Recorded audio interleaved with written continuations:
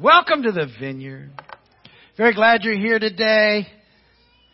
Welcome to those of you joining us online. The kids are getting settled. We're getting ready to go again. I like to see your faces, so I take a moment to do just that. Good. This series that we're in is about hope. I want you to remember that. That's the big overarching theme. There's a lot of sub-themes, but the big theme is hope. And Peter told us that we need to be ready, be prepared to give a reason for the hope that we have. And so we're talking about, what our hope is. And remember, our hope is bigger than sometimes we've realized, in that there's a time coming when in Revelation 21, we see heaven comes to earth. It comes out of heaven to earth. The earth is renewed, restored. We get new physical bodies, and things are returned to the way they were before the fall. That God is so good, He wasn't going to give up on creation. And so He's just found a way to renew it and restore us and put us back into the way it was supposed to be. And that's our hope. And sometimes we thought of a different sort of endpoint, and we just thought we'd maybe float off and be hanging out with a harp somewhere on a cloud. And for some people that just wasn't they thought, really, forever? That's what we're going to do? And you'll get a season of transition. I don't think it'll be, that's not a good picture. I don't think we'll be hanging around with a harp on a cloud. You're going to get right into the throne room of God, and you're going to get caught up into some of the most awesome worship that's ever happened anywhere. And we touch on it sometimes here. And it's just going to be so amazing. And you'll spend your time, that's my thought. You'll just be caught up there with God. You'll be like, wow. And every now and again you'll see somebody and you're like, hey, but we got to worship. Oh, wow. And then all of a sudden Jesus will say, come on, let's go. And we come back and you'll get a brand new body. Well, that's going to be so good.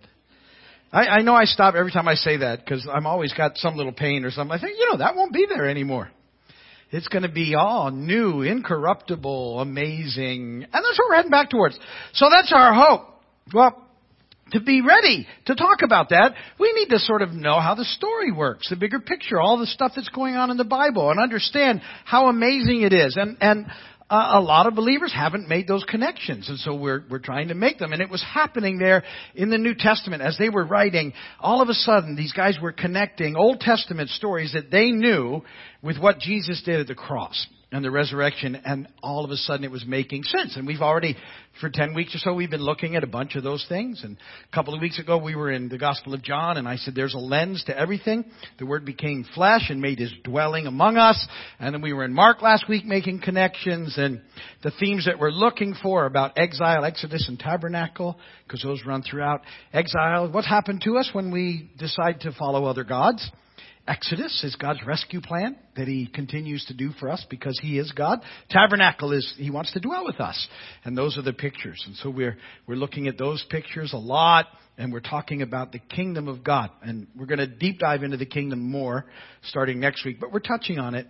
And I want to bring it up every time we talk, because when you hear kingdom of God, I don't want you to think about a geographical place, which is what you're used to doing. And without realizing it, you think of heaven, the kingdom of God. Well, He must be talking about heaven, and heaven is 1,000,000 miles away or whatever, and there's a big separate, and that's just not what's happening. The kingdom of God is His rule and reign here on earth. That's why we pray for the kingdom to come on earth as it is in heaven. And so the kingdom is here, just not fully here, but His rule and reign is here. That's what we're going to talk about with the kingdom. And that other big idea that heaven and earth aren't millions of miles apart. They overlap already. We're an overlap because Holy Spirit dwells in us. Jesus was a picture of the overlap. Fully God, fully man. It's a picture of temple and tabernacle, place where heaven and earth connect. And so those things are already happening. And so quit thinking of heaven as being way off. There's a connection. There's an overlap already. It's a realm that we're very, very close to. Okay. So those pictures need to be in your mind.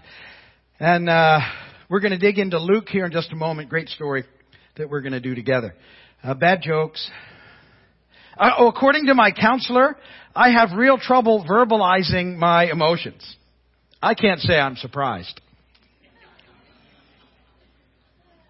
That's way better than... I've had a hard time figuring out why I don't consider cottage cheese truly cheese. But now that I've said that, it just occurred to me. Oh.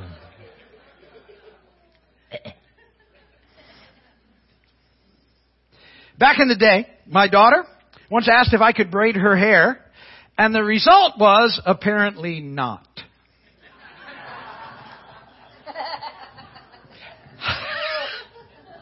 My wife just made a face. This is how I feel when I come up after those jokes. Come and rescue me, because once again I've put myself off in bad joke exile. Yes, you have. You need Jesus to rescue you from those, dear. Angie and I were just saying, we love cottage cheese with pineapple or peaches or pears. He's never eaten cottage cheese. No, Billy doesn't like it either. It's like sour milk that somebody's repackaged. Good. Right? Midwest. It's like, look, the milk's gone lumpy. Maybe we can sell it. That was the best joke of all of them. Okay, my turn. He was going to go off. Did you see it? All right, let's press into Papa. Get spiritual before we read the word, shall we? Lord, let your kingdom come again. Father, with the word of your mouth and your mighty right hand, you scattered the stars in the sky. You set the planets into motion, and you created every living thing. And your heart's desire is to dwell in us. Father, I pray today that as we get ready, Lord, you would deepen that connection for all of us today. That we would truly crawl up in your lap and hear what you have to say to us. In Jesus' name, amen. Will you stand with me, please, for the reading of the word?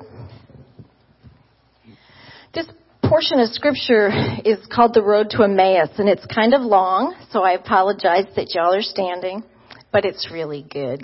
Luke 24:13 through 35. Now that same day, 2 of them were going to a village called Emmaus, about 7 miles from Jerusalem. They were talking with each other about everything that had happened. And as they walked and discussed these things with each other, Jesus himself came up and walked along with them. But they were kept from recognizing him. He asked them, "What are you discussing together as you walk along?" They stood still, their faces downcast. One of them, named Cleopas, asked him, "Are you the only one visiting Jerusalem who does not know the things that have happened yet there in these days?" "What things?" he asked. "About Jesus of Nazareth," they replied. "He was a prophet, powerful in word and deed before God and all the people. The chief priests and our rulers handed him over to be sentenced to death, and they crucified him. But we had hoped that he was the one who was going to redeem Israel. And what is more, it is the 3rd day since all of this took place. In addition, some of our women amazed us. They went to the tomb early this morning but didn't find his body. They came and told us that they had seen a vision of angels who said he was alive. Then some of our companions went to the tomb and found it just as the women had said, but they did not see Jesus." He said to them, "How foolish you are and how slow to believe all the prophets have spoken. Did not the Messiah have to suffer these things and then enter his glory?" And beginning with Moses and all the prophets, he explained to them what was said in all the scriptures concerning himself. As they approached the village to which they were going, Jesus continued on as if he were going farther. But they urged him strongly, "Stay with us, for it is nearly evening and the day is almost over." So he went in to stay with them. When he was at the table with them, he took bread. He broke it and began to give it to them. And then their eyes were opened and they recognized him, and he disappeared from their sight. They asked each other, "Were not our hearts burning within us when he talked with us on the road and opened the scriptures to us?" They got up and returned at once to Jerusalem. There they found the 11 and those with them assembled together and saying, "It's true, the Lord has risen and has appeared to Simon." Then the 2 told what had happened on the way and how Jesus was recognized by them when he broke the bread. Blessed be the word of the Lord. You can be seated.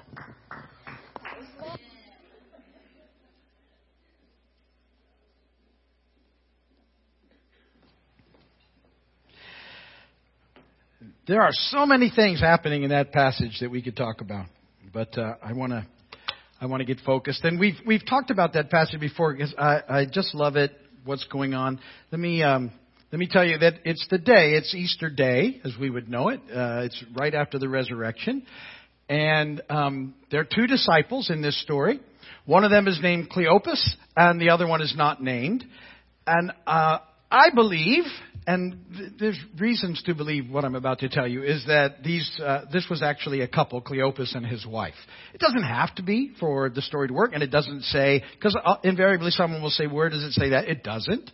But it doesn't say that it wasn't Cleopas and his wife. And the way that Luke writes, Luke weaves in, like all these guys, these amazing stories. And I think he makes a connection with another couple earlier on that we'll talk about at the end. So I believe in what's happening.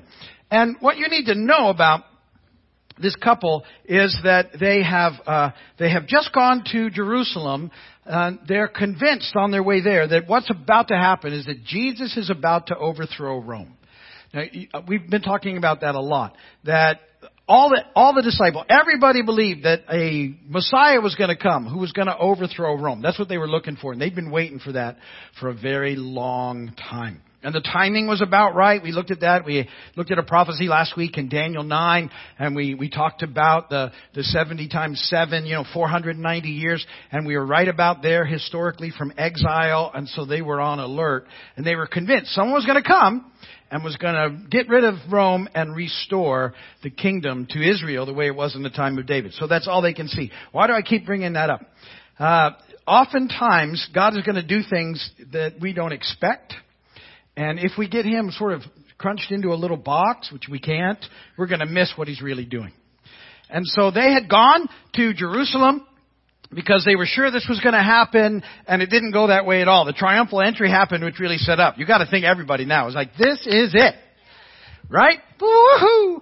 And then all of a sudden he's arrested. Mock trials happen. He's beaten. He's crucified. He dies. He goes. He's buried. And that's what they know. And they're just a wreck. Everything that they'd hoped for was done. And so they leave. And what's happening in this story, what I want you to see, is they're walking away from their hope. And it's really difficult. And I want to say to you, too, sometimes we go through some rough things in life. And we might walk away from our hope as well. But when you know who your hope is in and what He's going to do, He's going to see you through it. And He cares about it. And I'm often amazed by this in the story. This is Resurrection Day. Jesus has just defeated death. He defeated sin, a couple of days before, and now He's defeated death. Pretty big moment. You know where He spends 2 or 3 hours of Resurrection Day? Walking on the road with Cleopas and his wife. Because their hope has been messed up. You need to know that God cares about you, and He cares about what you're going through, and He wants to make sure that your hope is in Him, and He will go to great lengths to be with you and comfort you and encourage you, and you need to know that about the God that we're in relationship with. That's who He is, and that's the love He has for you. I got to say this too. I was thinking before I got started. There's a couple of people here, and you're kind of here because you felt like you had to come this morning. You got dragged here or something. This is not a coincidence, and I believe that there are some things that are going to happen. You're going to hear some things that are going to change you today forever. So take that in. Okay. So they're on their way, leaving. Jesus comes up, and I love that Jesus comes up, and he's like, "Hey, what are you guys talking about?" And Cleopas, he's so funny. He's like, don't you know what's going on? You're the only one, he says, in Jerusalem who doesn't know what's happened these last 3 days. And I love the fact that he's saying that to Jesus, who is actually the only one who knows what's going on.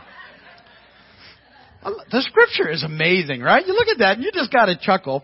And so they're walking away, and Jesus comes up and He says, "What's going on?" And this is the big deal. We had hoped. Remember, this series is about hope, so that's why all this ties in. We had hoped that something big was about to happen, but the chief priests, Luke 24:20, and our rulers handed Him over, Jesus, to be sentenced to death, and they crucified Him. But we had hoped that He was the one who was going to redeem Israel. And what is more, it's the third day since all this took place we had hoped.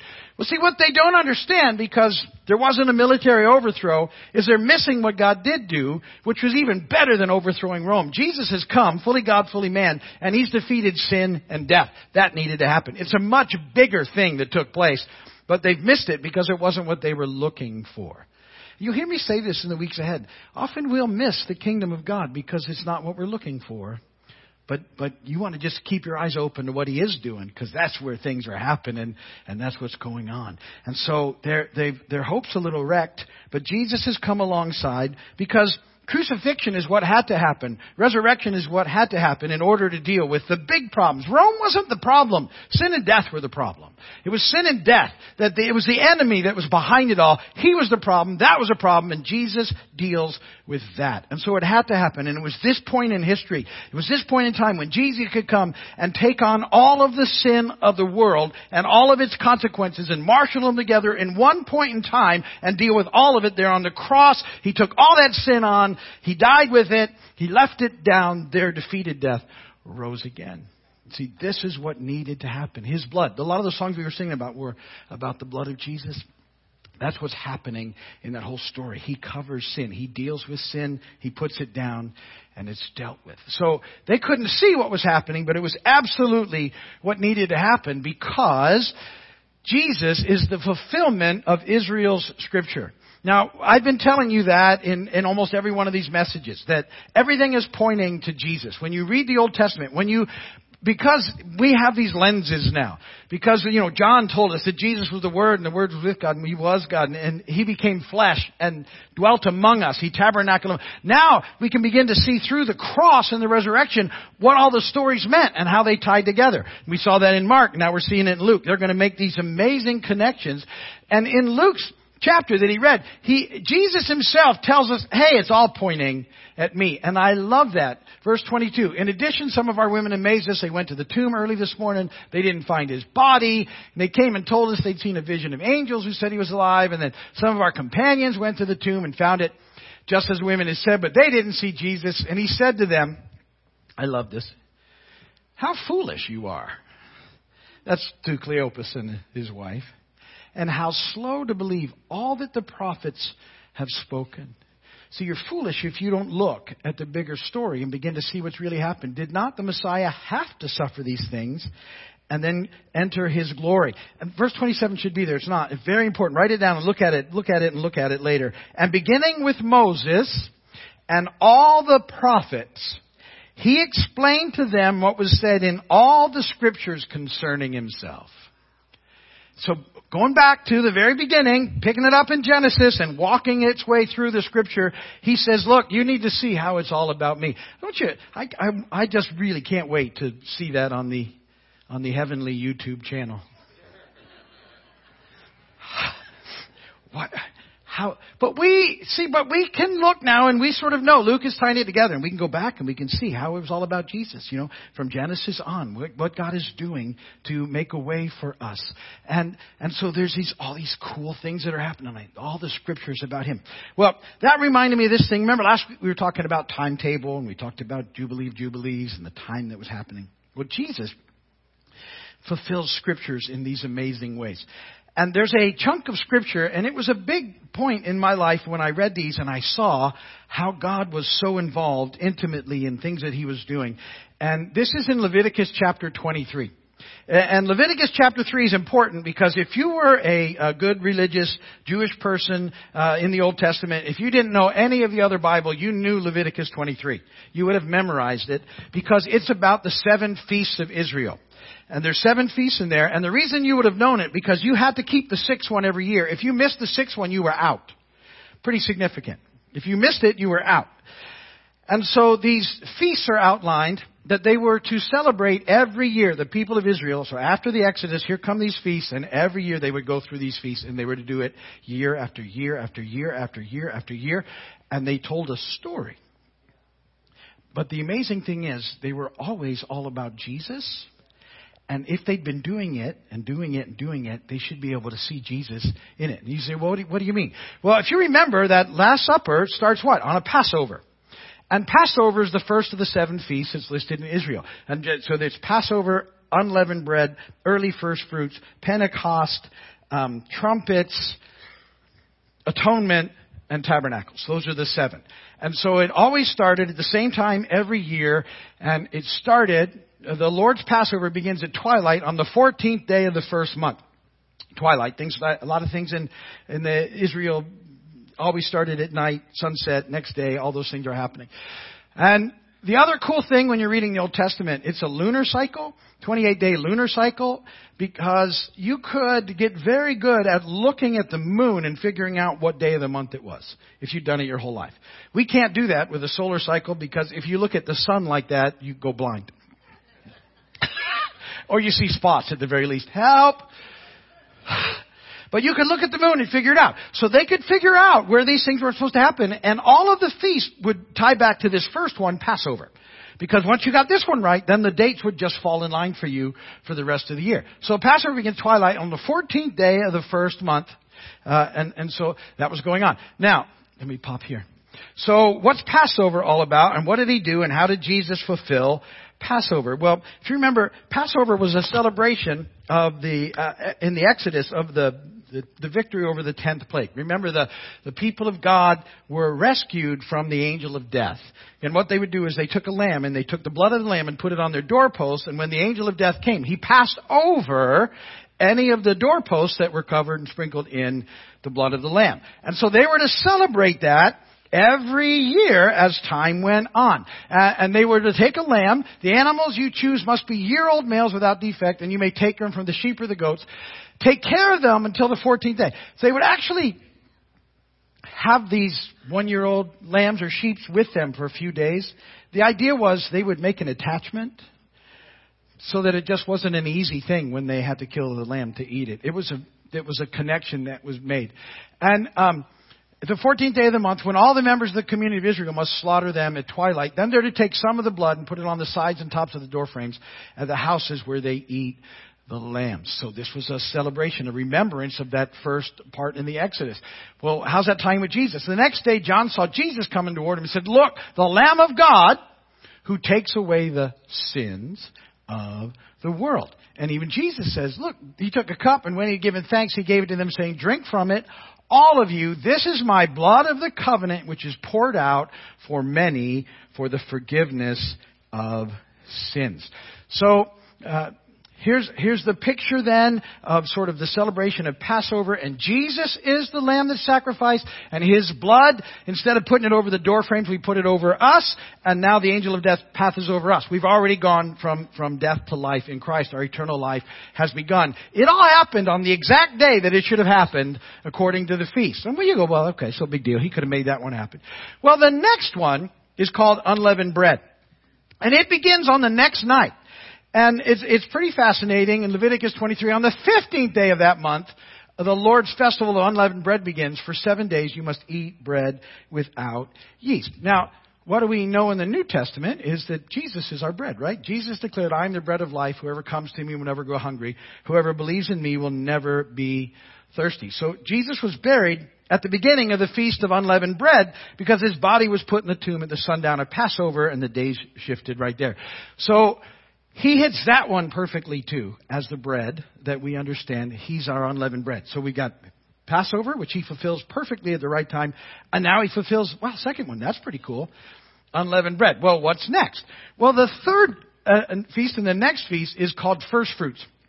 And First Fruits was the very first little harvest that Israel had that they were to celebrate.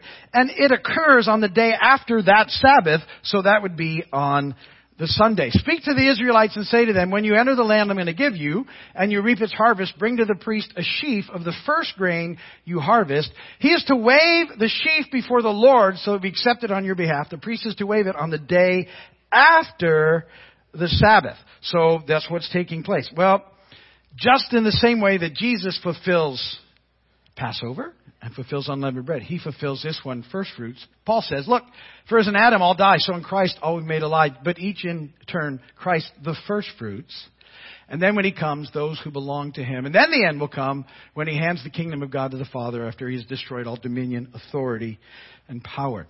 So Jesus hits that one perfectly. All right, first fruits. He's the first fruits. Paul gets it. And he even does that little, there's this sheaf offering thing, this little wave offering that happens back then on the first one. He waved that.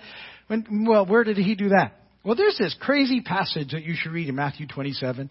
And it's very hard to say, this is exactly all that this means, but I just think it's this wave offering.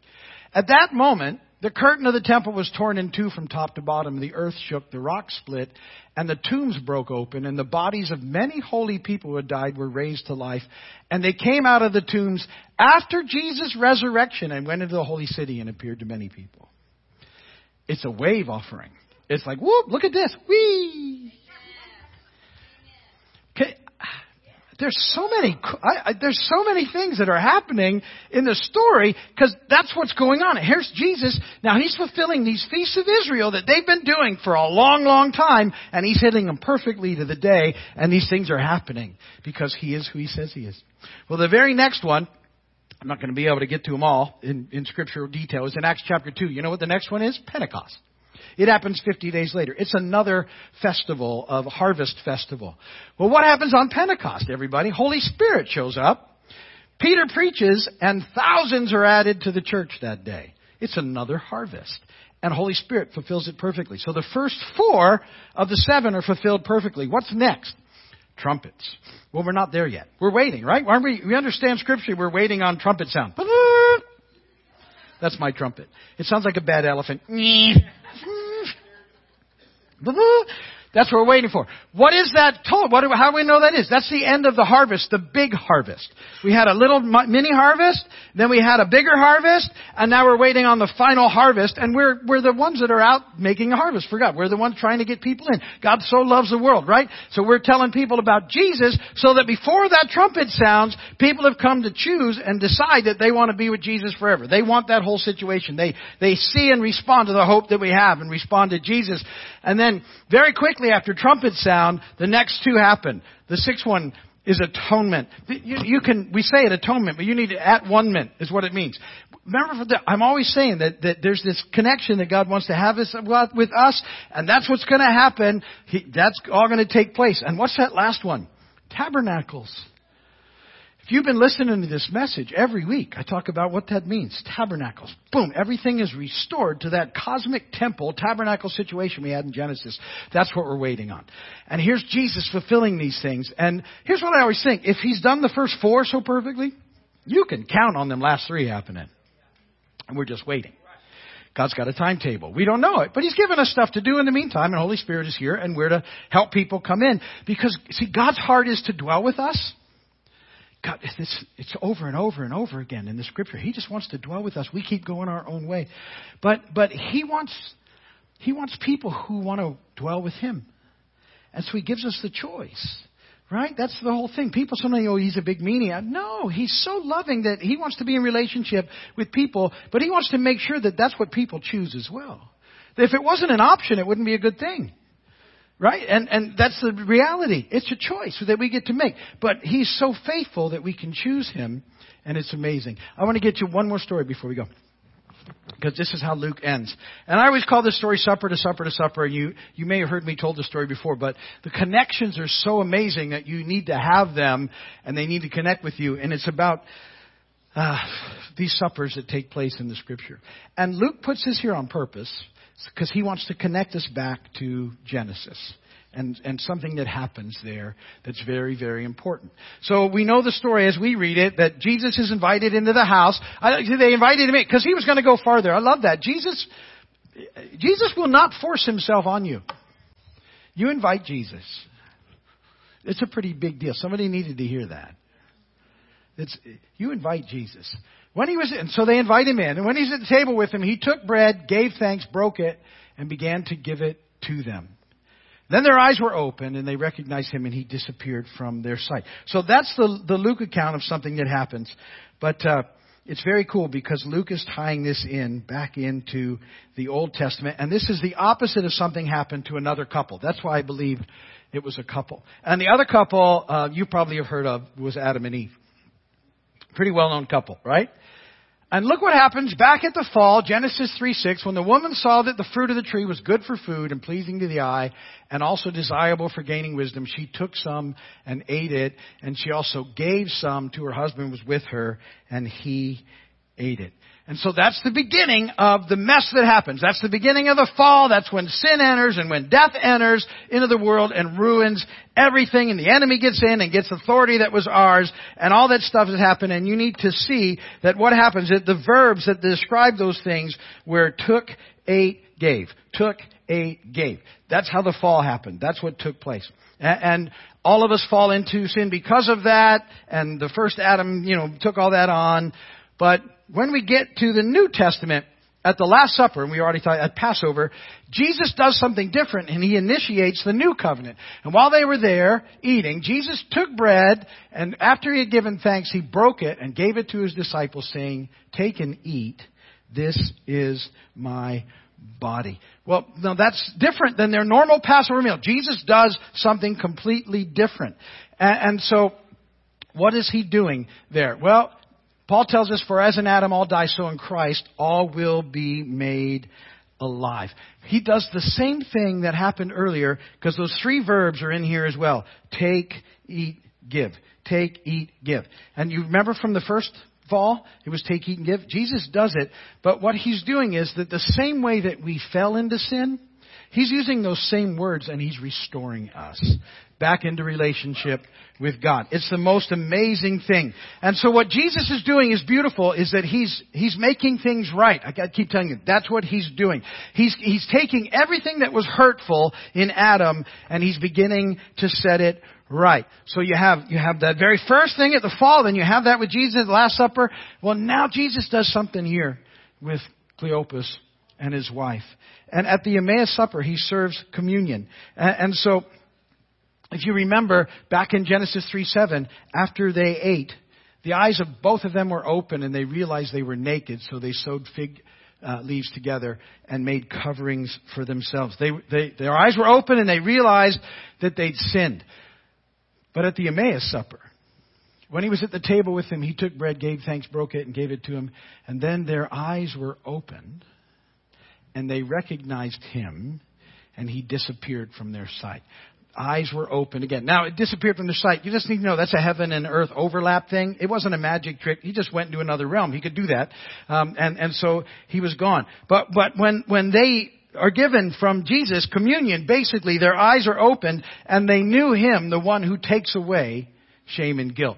See, Luke was painting the picture there of redemption. Redemption had begun. It started right before he goes to the cross, and then it's completed when he's on the other side of it with resurrection. And so this redemption meal, he's sort of redone the Passover, and now it's something completely different. And that's what we need to know. And so there's that beautiful picture going on there of redemption and what's happening, and we need to be looking into the Scripture and reading these things and seeing how they point. Everything points to Jesus and the life that he has for us, so that our hope, so we keep our hope fixed so we don't get hopeless. Our hope, we can hang on to our hope because he is faithful. Even when we're not, he's faithful. And he's made a way for us to be reconciled to him forever. Alice, why don't you come up and we're going to pray.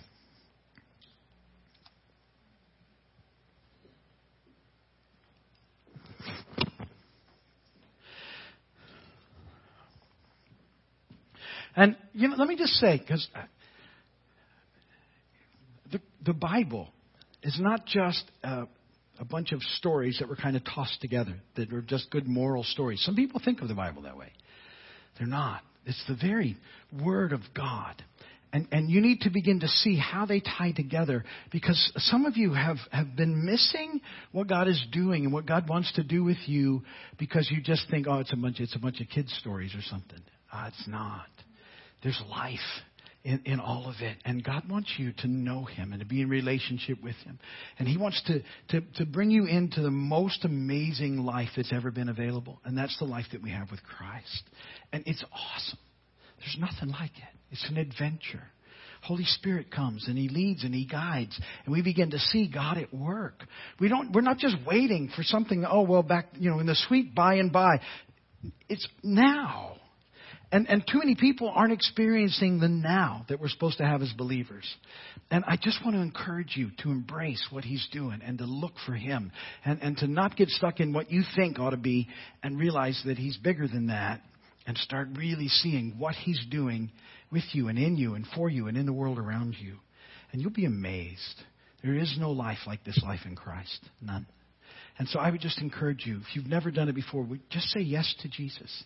Jesus, will you be my Lord and Savior? It's the best decision you will ever make. And there's some of you that need to make it this morning. You're not here by coincidence. You're here because this is the beginning for you. It's the beginning of your everlasting life. It's a crucial moment. It's God's timetable for you today. And you just need to say yes to Jesus. Alice? Here, Steve said that there's some of you here, you're going to hear something you need to hear today. But I would take that even further and say that you're feeling things that you need to feel while you hear them. And I think you're having memories of the Lord when you were a child. And God just says those things to you to encourage you to ask Him back into your heart or take that step like Steve just said. And then I have a couple words from our pastors on staff, and Pastor Angie has one, and she said, someone just feels forgotten. God has forgotten me. He doesn't see me. God says to you this morning, I, see, you, I see you. Your silhouette is the pupil of my eye. You are the apple of my eye. I see you. The Lord spoke to me this week and told me that there was someone has shin splints, and it's worse in your right leg. And I was praying Tuesday, and I think it was really bad on Tuesday. I don't know if you went to the doctor. I don't know what happened, but I pray that you will hear this and know that the Lord sees you, and He wants to heal you. And then I felt like someone is in a work situation, and it's a difficult work situation, and you've been praying for answers. You've been praying for God, show me how to resolve this, show me how to do this.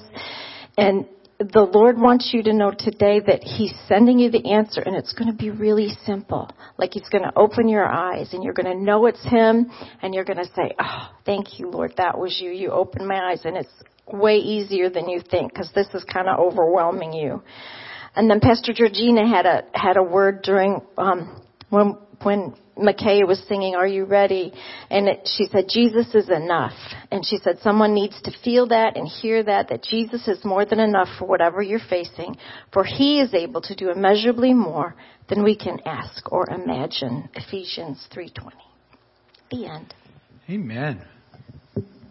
Amen. Listen. Jesus knocks on the door. You open it. If you've never opened it, do it today. Jesus, will you be my Lord and Savior? Best decision you will ever make in your life, I promise. If you do it, will you text the word heart to me so I can celebrate with you? 305-745-7513. But that's what He does. He knocks. We answer, Jesus, will you be my Lord and Savior? He's done it all for us on the cross. Why don't you just lead us through that prayer? You want me to do it? Yes, I do. So it's a simple prayer. If you've never prayed it, then you can just pray it with me. And just so repeat after me if you want to pray it. Lord Jesus, please forgive me of all my sin. Come into my heart. Be my Lord. Be my Savior. In Jesus' name. Amen. And amen. And Papa, I pray that all those who prayed that today, God, that you would just fill them up now with your Holy Spirit. And that they would know that you love them and that you're for them and that you're with them all the days of their life, God. So bless them, Lord, I pray. Thank you, church, for your amazing generosity. You're awesome, and we appreciate you. It's such a cool thing to be here with you and to be in this ministry together with you. Let's sing the doxology, and we'll watch it rain children. Praise God from whom all blessings flow.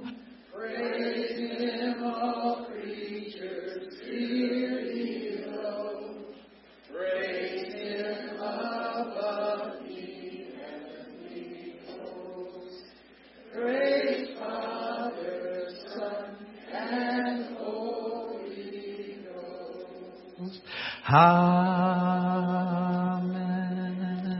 May the Lord Lord bless and keep you. May His face shine upon you. May He be gracious to you and give you peace. Go today in the peace, the power, and the love of God. God bless you all. Thank you for being here. We'll see you soon. Remember, be thankful for 5 things. Encourage 2 people so we can get 1 lost child back to Dad. Please go out these doors. They'll be open for you. Have a great day. Catch some fish. Hope your team wins. See you later. Bye. And thanks for watching online. We love you guys. Jesus, He's amazing. And I hope you have an amazing life this week. Read your Bibles. You won't regret it. Amen. Bye. Bye.